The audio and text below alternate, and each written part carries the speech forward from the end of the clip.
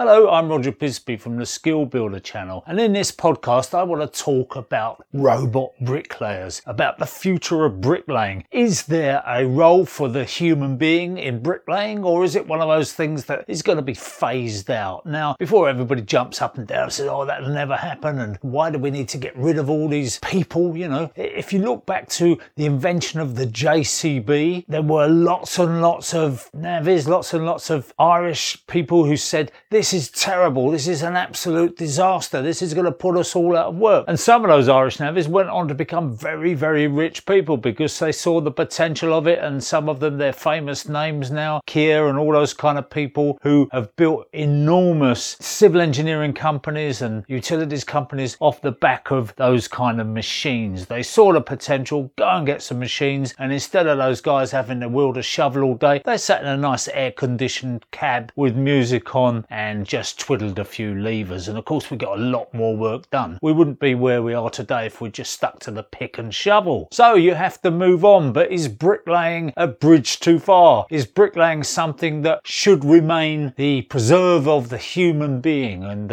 when I say human being, more often than not, and when I say human being, more often than not, that means a man, because women generally don't tend to become bricklayers for some strange reason. Now, bricks have been in use for about roughly 7,500 years. The earliest examples of bricks found in Turkey, Syria, places like that. And the Romans used bricks. They dressed them up, sometimes rendered them to make them look like stone. But very often, if you go back to ancient Rome, you will see that they used bricks. Their bricks weren't as fat as our bricks because they couldn't fire them. They had wood-fired kilns and they weren't very good. And therefore, they made their bricks thinner, more like tiles, because they just couldn't fire a thicker brick. But the die was set, if you like, the shape of it was there, it just wasn't as thick. But as we became more proficient, as we built better kilns and coal-fired kilns and all the rest of it, then we started making the brick as you see it today. That brick is the size it is because we can fit it in our hand. It's easy enough to pick up and to move across and lay on the wall with a bit of mortar underneath. If you get much bigger than that, you're into stone, and of course stone was widely used and still is, and you also get concrete blocks, but they're more cumbersome, they take a bit more lifting, and generally the brick is a lot more convenient and versatile because you can build brick arches, you can do all sorts of wonderful things with bricks like corbelling and bullseye windows and so on. So, you know, it's a great invention. But do robots lay good bricks? Well, there are quite a number of robots around now laying bricks. Some of them take more people looking after them. In other words, they've got somebody feeding them with the bricks, they've got somebody else putting the mortar in, they've got somebody else following up behind the robot, cleaning up the brickwork and pointing it up, because they haven't found a robot that's capable of doing that yet. So there's still a fair amount of human intervention, and when you look at it you think, okay, all the setup time, not to mention the capital costs of buying that bricklaying robot in the first place, and the robot isn't going to work 24/7 because it needs those people to service it, to keep it fed, if you like. It's a hungry beast. And actually, when you look at some of the bricklaying robots around, they're not actually that fast. The good brickie can lay even faster than a robot. You know, it's early days. Rome wasn't built in a day. All things, we look at the invention of the automobile, for example, and we didn't start off with a Ferrari. We started off with, you know, some fairly crude little cars, which a lot of people said, oh, the work of the devil, they're never going to go. I'd much rather have my horse. But we do move on, and it could be that in years to come we will have robot bricklayers. But actually, do we need bricks? Are we barking up the wrong tree? If we've got this robot and it's so clever at building buildings, do those buildings need to be built of brick? I mean, to some extent, the brick nowadays is being superseded by concrete blocks, by all sorts of other things. But facades, you know, you can build a timber frame house and you can clad it with brick. It's a conceit, if you like. That's just fooling people into thinking they've got something which is more solid than it is, because the actual structural work is being done by timber, and that brick facade is only there to keep the rain out. You know, it just gives people the idea that they're buying something solid. Put your money in bricks and mortar, they used to say. So we've still got this great emotional attachment to bricks and mortar, and I have myself. I love bricks. I love to look at brick buildings. But don't kid yourself, they're not not as solid as they were. We've got block work on the inside if we haven't got timber, and all the structural work is being done by the block work. So to some extent you could even halve the thickness of the brick now and get away with it. You could use brick slips or brick cladding and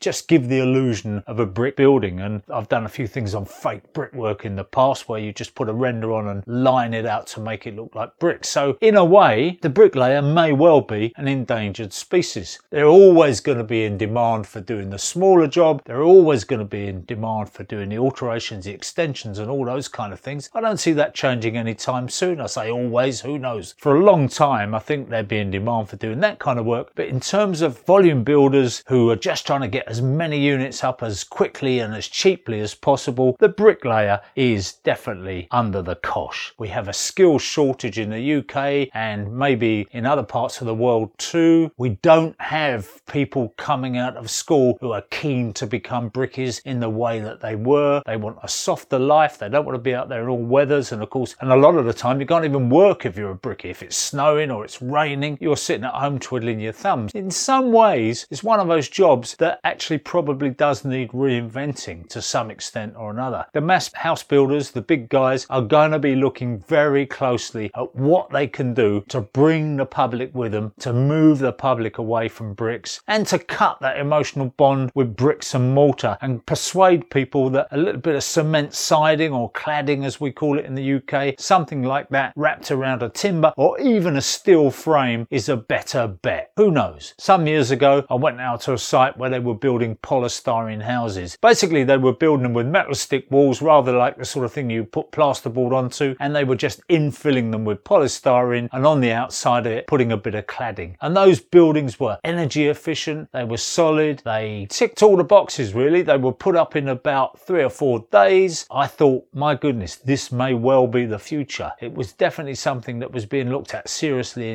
on the African continent, for example, where there are water shortages. There are reasons why you wouldn't be using concrete and you wouldn't be using brick. They have this fantastic insulating value, so you can cut down on air conditioning. You know, people can be cooler in the homes. So I thought, wow, they're going to take off in a big way, but they didn't, and they're still hanging around on the fringes as one of those marginal technologies. So bricklaying robots at the moment are definitely in that marginal technology phase, but who knows whether they're going to become mainstream in the future. It'll be a shame in a way, because I love to see the artistry of a bricklayer. I love to see that happening, and you do wonder what we're going to do with all these people sitting on their backsides at home getting depressed. So getting out there, laying a few bricks, it's good for the soul as well as the country. Personally, I think it would be a bit of a shame if the robots do take over, but I probably won't be alive to see it, and maybe neither will you. I'm Roger Bisbee. Thanks very much for listening to this little podcast rant. Do come back and listen again, because we will have more podcasts coming up in the near future.